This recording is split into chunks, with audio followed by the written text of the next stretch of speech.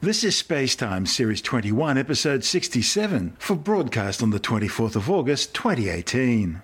Coming up on Spacetime, a new survey shows Earth's ingredients are fairly typical. Astronomers blown away by the magnitude of an historic interstellar blast. And concerns rising as the Mars Opportunity rover remains silent. All that and more coming up on Spacetime. Welcome to Spacetime with Stuart Gary.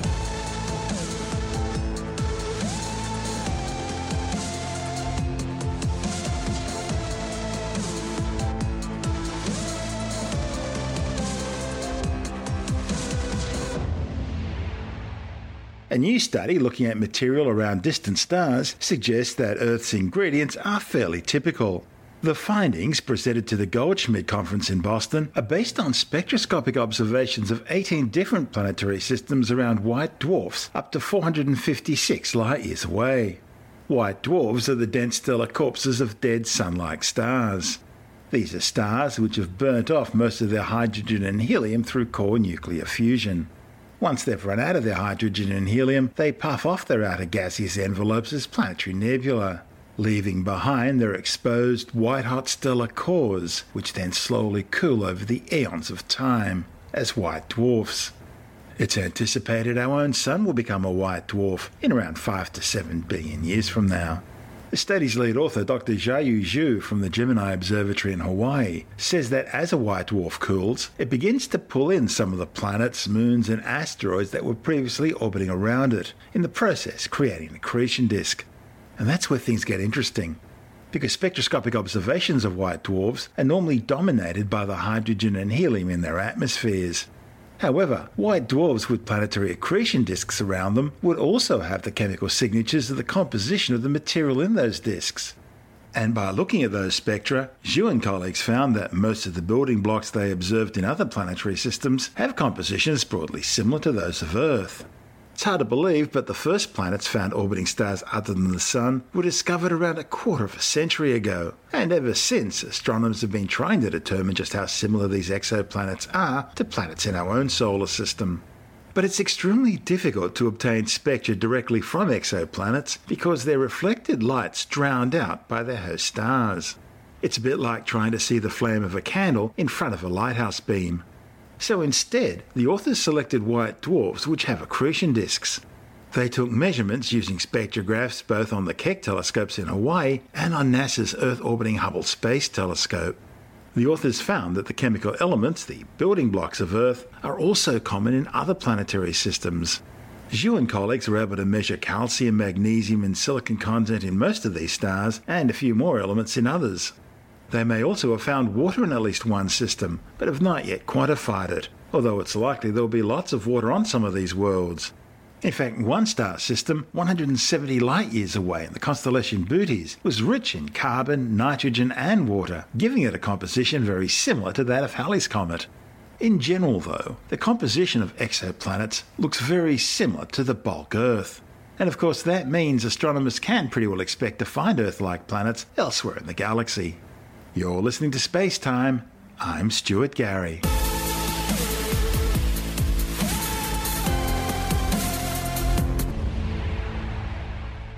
Astronomers have used light echoes to study a 170-year-old stellar eruption, which briefly produced the second brightest star in Earth's skies. The spectacular explosion was created by a nearby binary star system known as Eta Carinae. The event generated the fastest jettison gas ever measured from a stellar outburst that didn't result in the complete annihilation of the star, powerful enough to travel from the Earth to the Moon in just 20 seconds. The study, reported in the monthly notices of the Royal Astronomical Society, also suggests that the eruption may have caused a stellar merger, turning what was a triple star system into a binary.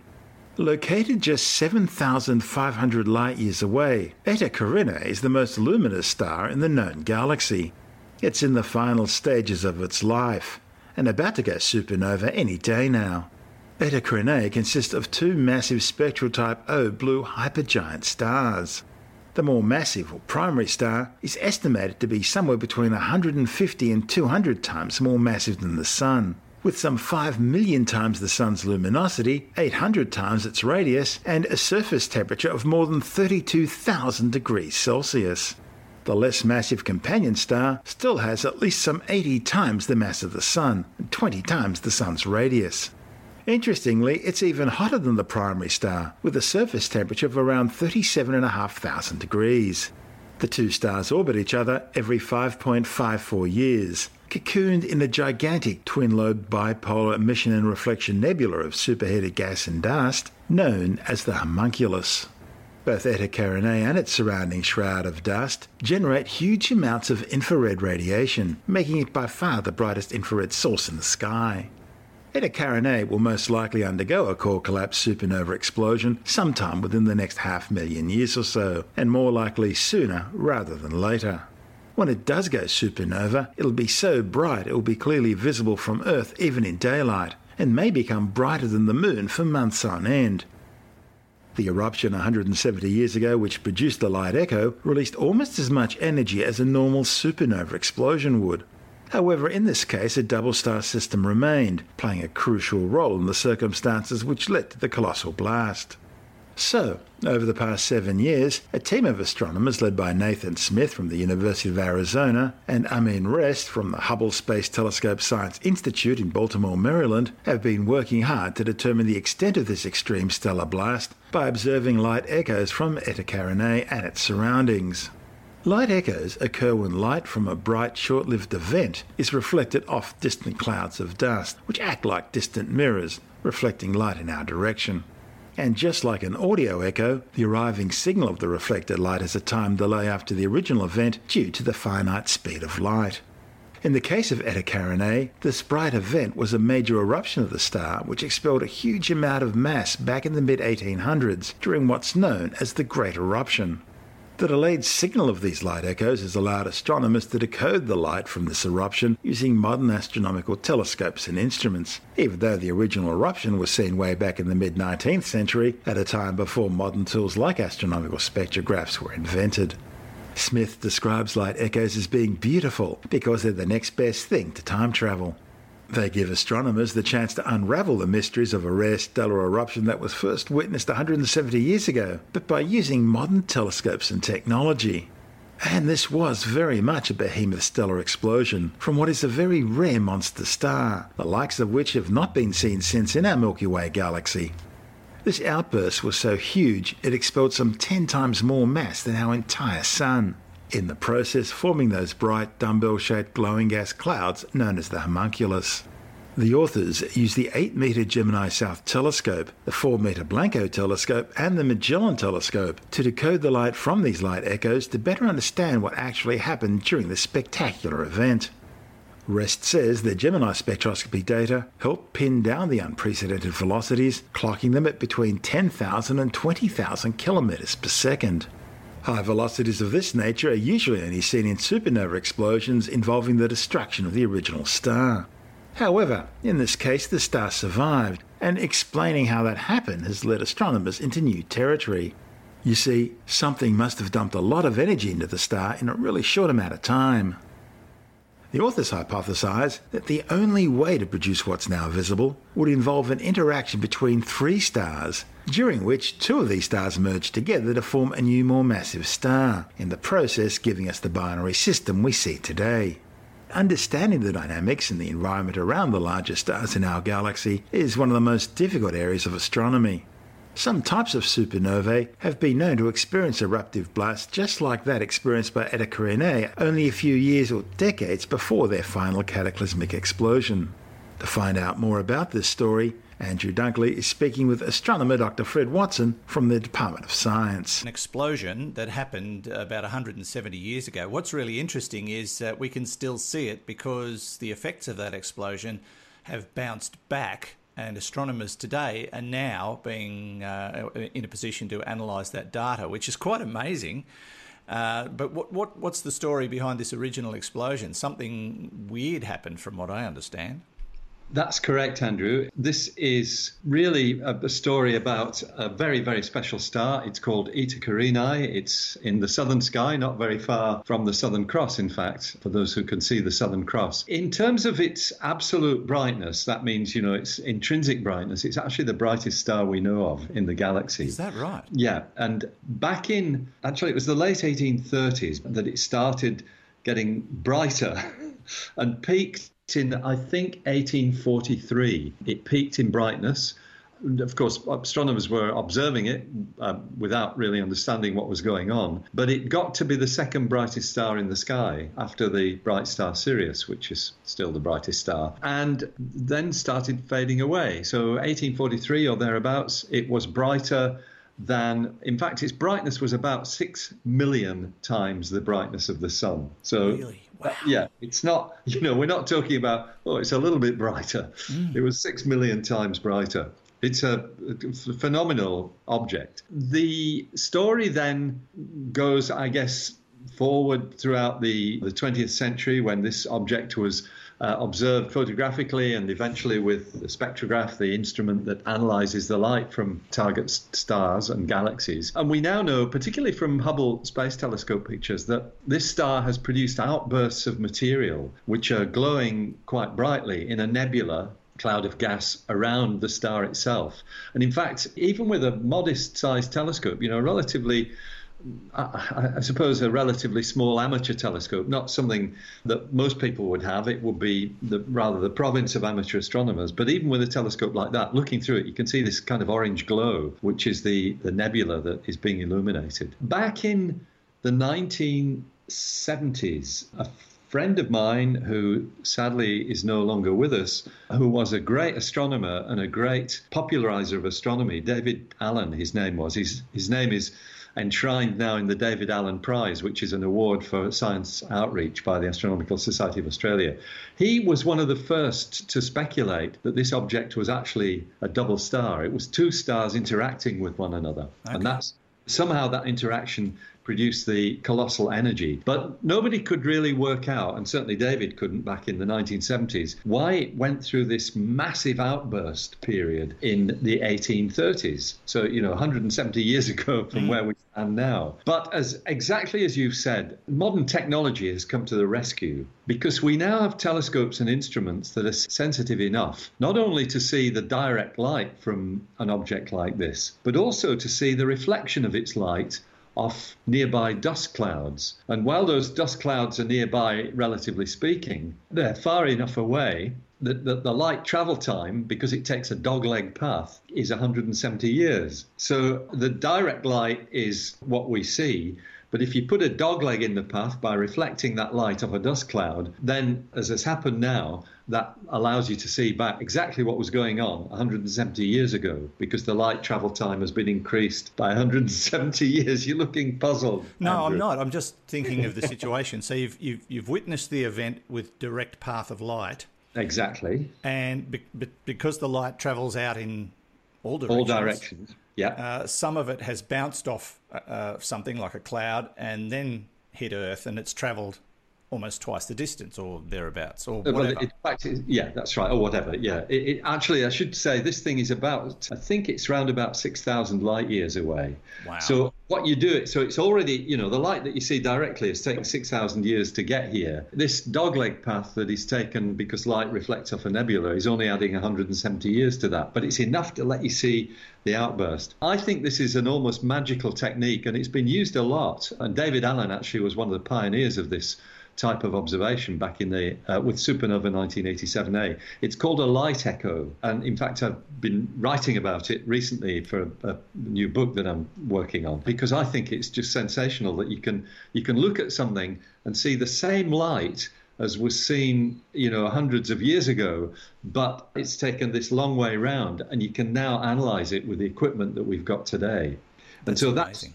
It's spectacular. I think what I'm hanging out for, and I'm sure this will happen, there was an exploding star that created something we call the Crab Nebula, which is in the constellation of Taurus. Yep. And that star exploded in 1054. It was witnessed by Chinese astronomers. But I bet within the next 5 years, there will be new telescopes which can actually see the light echo from that. And that will allow astronomers to analyze the light that was being produced when this thing exploded. So this suggests that light from various events in history is still bouncing around out there, and exactly, who knows what we can find. Exactly right. It's all, the universe is full of these echoes. But back to Eta Carinae, yes. What's happened is the light echo has been observed. So we've seen the light that it was emitting when it was at its peak back in 1843. And guess what? It tells you that there's almost certainly a third star in that system. A third star? That collided with the big bloated star. Basically was gobbled up, and the explosion sent out a shockwave which interacted with the material around it and produced this massive increase in brightness. So it's a wonderful piece of detective work using this light echo technique, which I think is just great. The larger component of the star is very unstable and is massive, and almost certainly will wind up as a supernova, a star that explodes, like the one in 1054. That will produce an explosion that would be very spectacular, almost certainly visible in the daytime sky. Be so bright. It would release clouds of neutrinos and other subatomic particles. Hopefully we would be far enough away from it that we won't be fried, but it would still be a spectacular event. That's Dr. Fred Watson from the Department of Science speaking with Andrew Dunkley on our sister program Space Nuts. And this is Space Time. I'm Stuart Gary.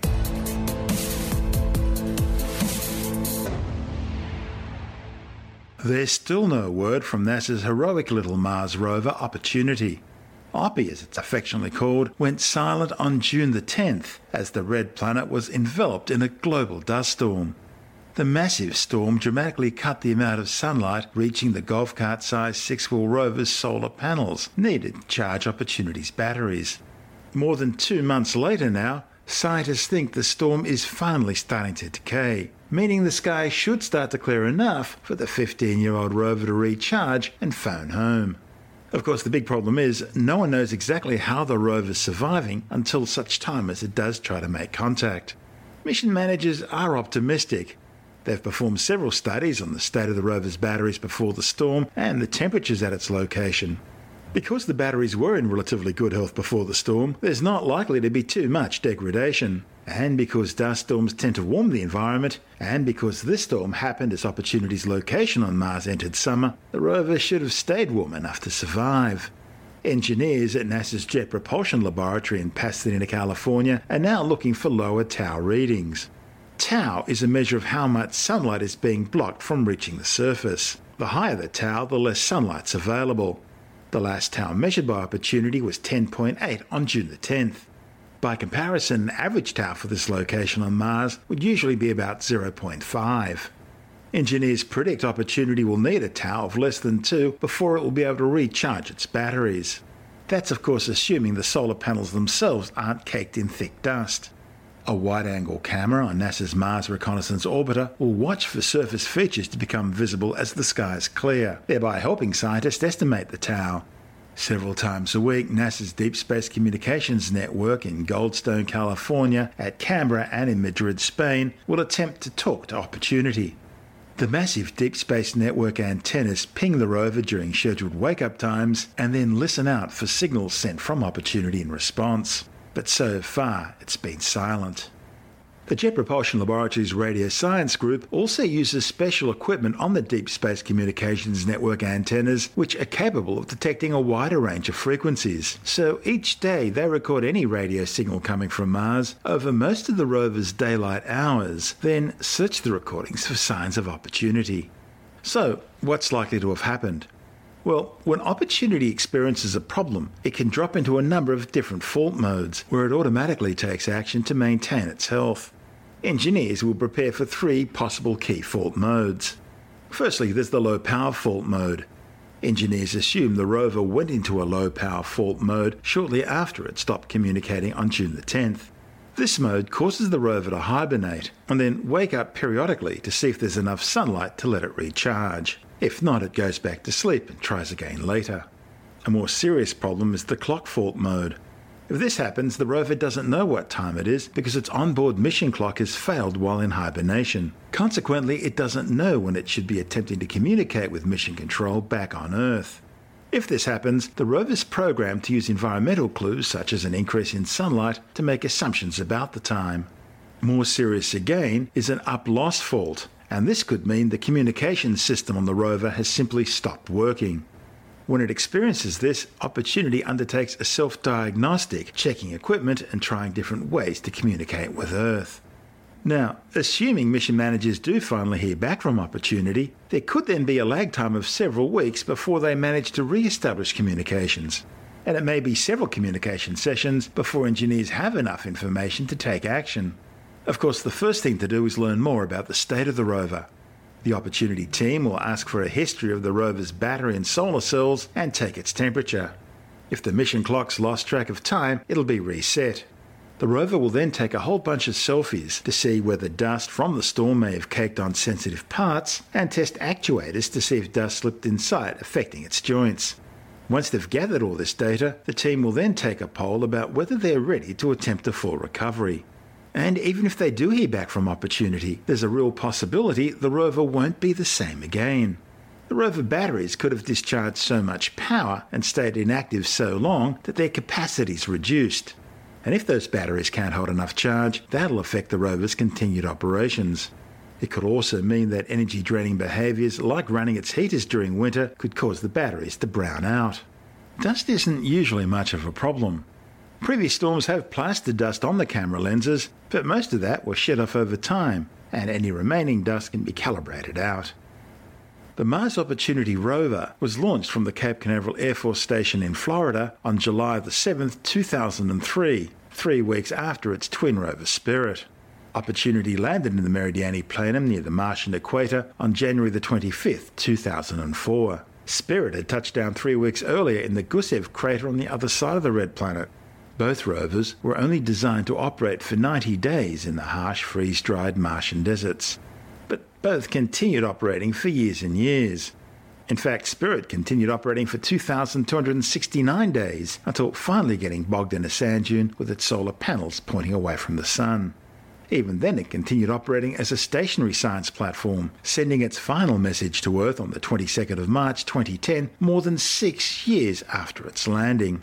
And of course, Opportunities continued operating even longer, now covering well over 5,300 days and counting on the Martian surface, examining rocks and minerals, and travelling more than 45 kilometres to its current location in a valley leading off the rim of Endeavour Crater. I'm Stuart Gary. This is Space Time.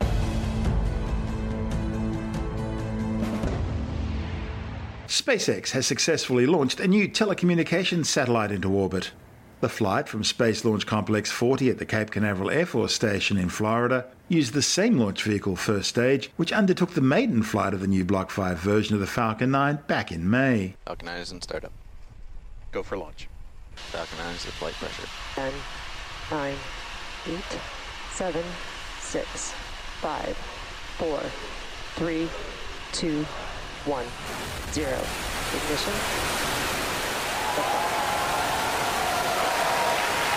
Falcon 9 has successfully lifted off. Coming up next, you'll hear max Q. Vehicles experiencing maximum dynamic pressure. That's the point at which the stresses on the Falcon 9 are highest than they are at any other point during the flight. Back engine chill. Everything is looking nominal right now. Now coming up, we're going to have 3 events happening in rapid succession. The first is MECO, which stands for Main Engine Cutoff. That is where all 9 of the Falcon 9 first stage engines will shut down. That'll be followed by stage separation. That's where stage 1 will separate from stage 2. And then we'll have SES1, or Second Engine Start 1. That is where that MVAC engine, that Merlin vacuum engine on stage 2 is going to ignite and carry stage 2 onto orbit. We hear that MVAC chill is looking good. That's where we bleed a little bit of that super cold liquid oxygen into the engine. Set shutdown. MECO. Stage separation confirmed. We've had a successful stage separation and ignition of that second stage MVAC engine. Now coming up in about 25 seconds, we're going to have fairing deploy. So those fairing halves are going to split away from stage 2 and make their way down to Earth. And stage 2 will continue on with the Miré-Petit satellite onto its parking orbit. MVAC-D had a really solid startup, and all of the temperatures are looking really good. The burn is going nominally right now. We just had a successful separation of that fairing. Once we get into the vacuum of space, we don't need it anymore, so we get rid of that extra mass. Second stage is following a nominal trajectory. And as you just heard, second stage is on a nominal trajectory. Now, there are going to be 2 stage 2 burns for this mission. The first is this one that is taking the spacecraft to its parking orbit. Acquisition of signal Once it Bermuda. shuts down, it'll coast for about 18 minutes before relighting over the equator to raise Miré-Petit to its deployment orbit, the geostationary transfer orbit. Now, while stage 2 is doing its job, stage 1, it's making its way back home down to Earth. After completing its launch, the first stage returned to Earth, landing aboard the drone ship Of Course I Still Love You, which had been pre-positioned downrange in the North Atlantic Ocean. It'll now be prepared for a third flight. Built by Space Systems Loral in Palo Alto, California, the 5,800-kilogram Miré-Petit satellite will replace the aging Telcom 1 spacecraft that failed a year ago. The new bird uses an SSL 1300 platform equipped with 60 C-band transponders, providing telecommunication services across Indonesia and India. The mission was the 15th launch for SpaceX this year, coming less than 2 weeks after the last 2 Falcon 9 flights, one from Vandenberg and the other also from the Cape. SpaceX's next flight, another from Cape Canaveral, will be the Telstar 18V telecommunications satellite, slated for later this week. I'm Stuart Gary. This is Space Time.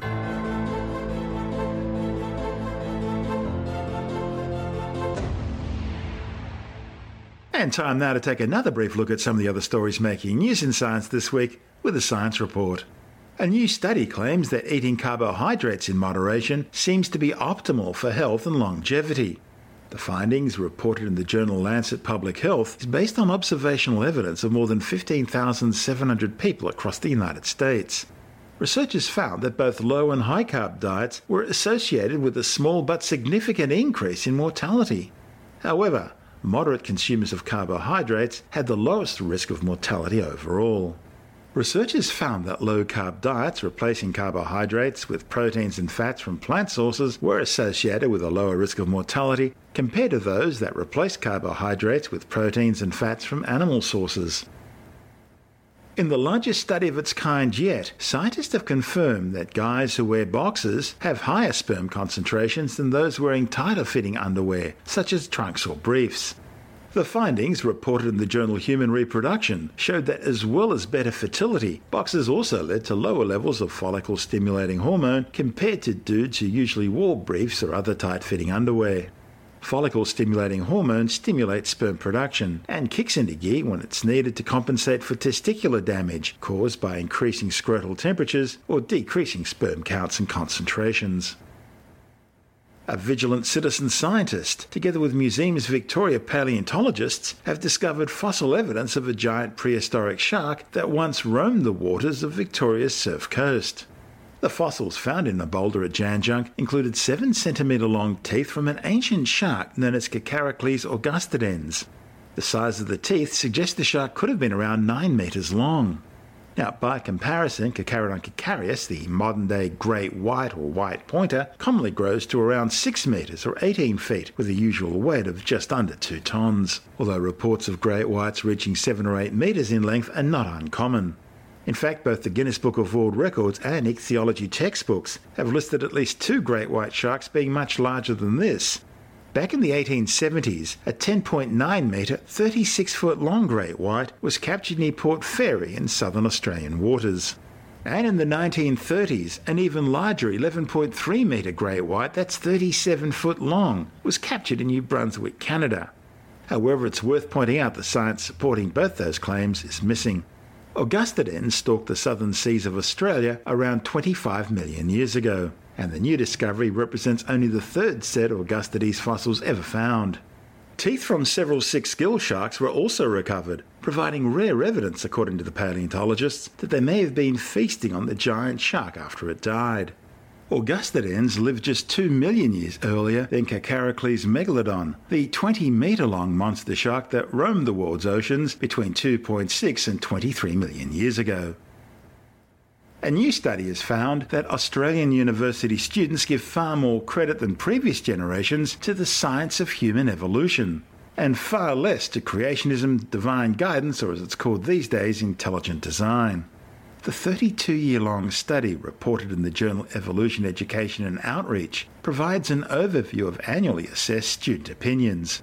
Researchers found that a belief among students that an omnipotent, all-knowing God, being a creator or designer of human origins, has steeply declined from being the major view back in 1986 to being only a tiny minority view in 2017. Conversely, conviction that humans evolved without any divine involvement of any kind rose steeply over the same period to become the dominating view among students today. The scientific method involves observation, hypothesis, experimentation, analysis, and conclusion. You see, science is all about critical thinking. It's a search for the truth. Don't just take someone's word for it. Test the claim. See if it's factual and stands up, or if it's just a great steaming pile of woo. That's what skepticism and evidence-based science is all about, a search for the truth. And remember, scientific facts don't care if you like them or not. More fake science news claiming proof of a link between mobile phone use and cancer has made its way into the mainstream media. Aran Segev, president of Australian Skeptics, has the story. This is a Guardian article that was written by David Robert Grimes, who is a physicist working in cancer research. He analysed and responded to an article that was published a week earlier in The Observer, which is a sister publication of The Guardian. The original article linked mobile phone use to cancer and suggested that telcos suppressed the evidence for this link. Grimes analysed the claims and the evidence and showed that the article was nonsense, though he didn't quite use those words. As we ourselves discussed some time ago, there is no evidence that mobile phone use is linked to cancer, and indeed there is no known mechanisms that would lead to such a link. So he's analysed it, he's done a very good job, but the most important sentence in his article is actually related to skepticism. To quote it, the authors conclude by stating, quote, "A lack of definitive proof that technology is harmful does not mean that technology is safe. Yet the wireless industry has succeeded in selling this logical fallacy to the world." End quote. Such a statement raises questions regarding their grasp of the term logical fallacy. The onus here is on the authors to prove their assertion. It is sheer logical contortion to present the lack of evidence as a superficial supporting argument. That the authors attribute this lack of evidence for their claims to the machinations of a nebulous big telecom is indicative of a mindset more conspiratorial than skeptical. The reason I really like this is because it highlights something that is very important for people with a skeptical mind to remember, and that is the burden of evidence is on those making the claim. It is clearly, if somebody makes the claim that mobile phones cause cancer, then it is up to them to prove that claim. Now, that does not mean that research should not be done with an open mind on whether there is a link or there isn't a link. When somebody makes a claim that there is such a link, they have to show that the claim exists, especially when the mechanism seems so far-fetched. That's Aran Segev, president of Australian Skeptics. You're listening to Space Time. I'm Stuart Gary, and that's the show for now. You can subscribe and download Space Time as a free twice-weekly podcast through Apple Podcast iTunes, Stitcher, Bytes.com, Pocket Casts, SoundCloud, YouTube, Audio Boom, from spacetimewithstuartgary.com, or from your favourite podcast download provider. Spacetime's also broadcast coast to coast across the United States on Science 360 Radio by the National Science Foundation in Washington, D.C., and available around the world on TuneIn Radio. If you want more Spacetime, check out our blog where you'll find all the stuff we couldn't fit in the show, as well as loads of images, news stories, videos, and things on the web I find interesting or amusing. Just go to spacetimewithstuartgary.tumblr.com. That's all one word and in lowercase, and that's Tumblr without the E. You can also follow us on Twitter through @StuartGary, at Spacetime with Stuart Gary on Instagram, and on Facebook, just go to www.facebook.com/Spacetime with Stuart Gary. Spacetime is brought to you in collaboration with Australian Sky and Telescope magazine, your window on the universe. You've been listening to Spacetime with Stuart Gary. This has been another quality podcast production from Bytes.com.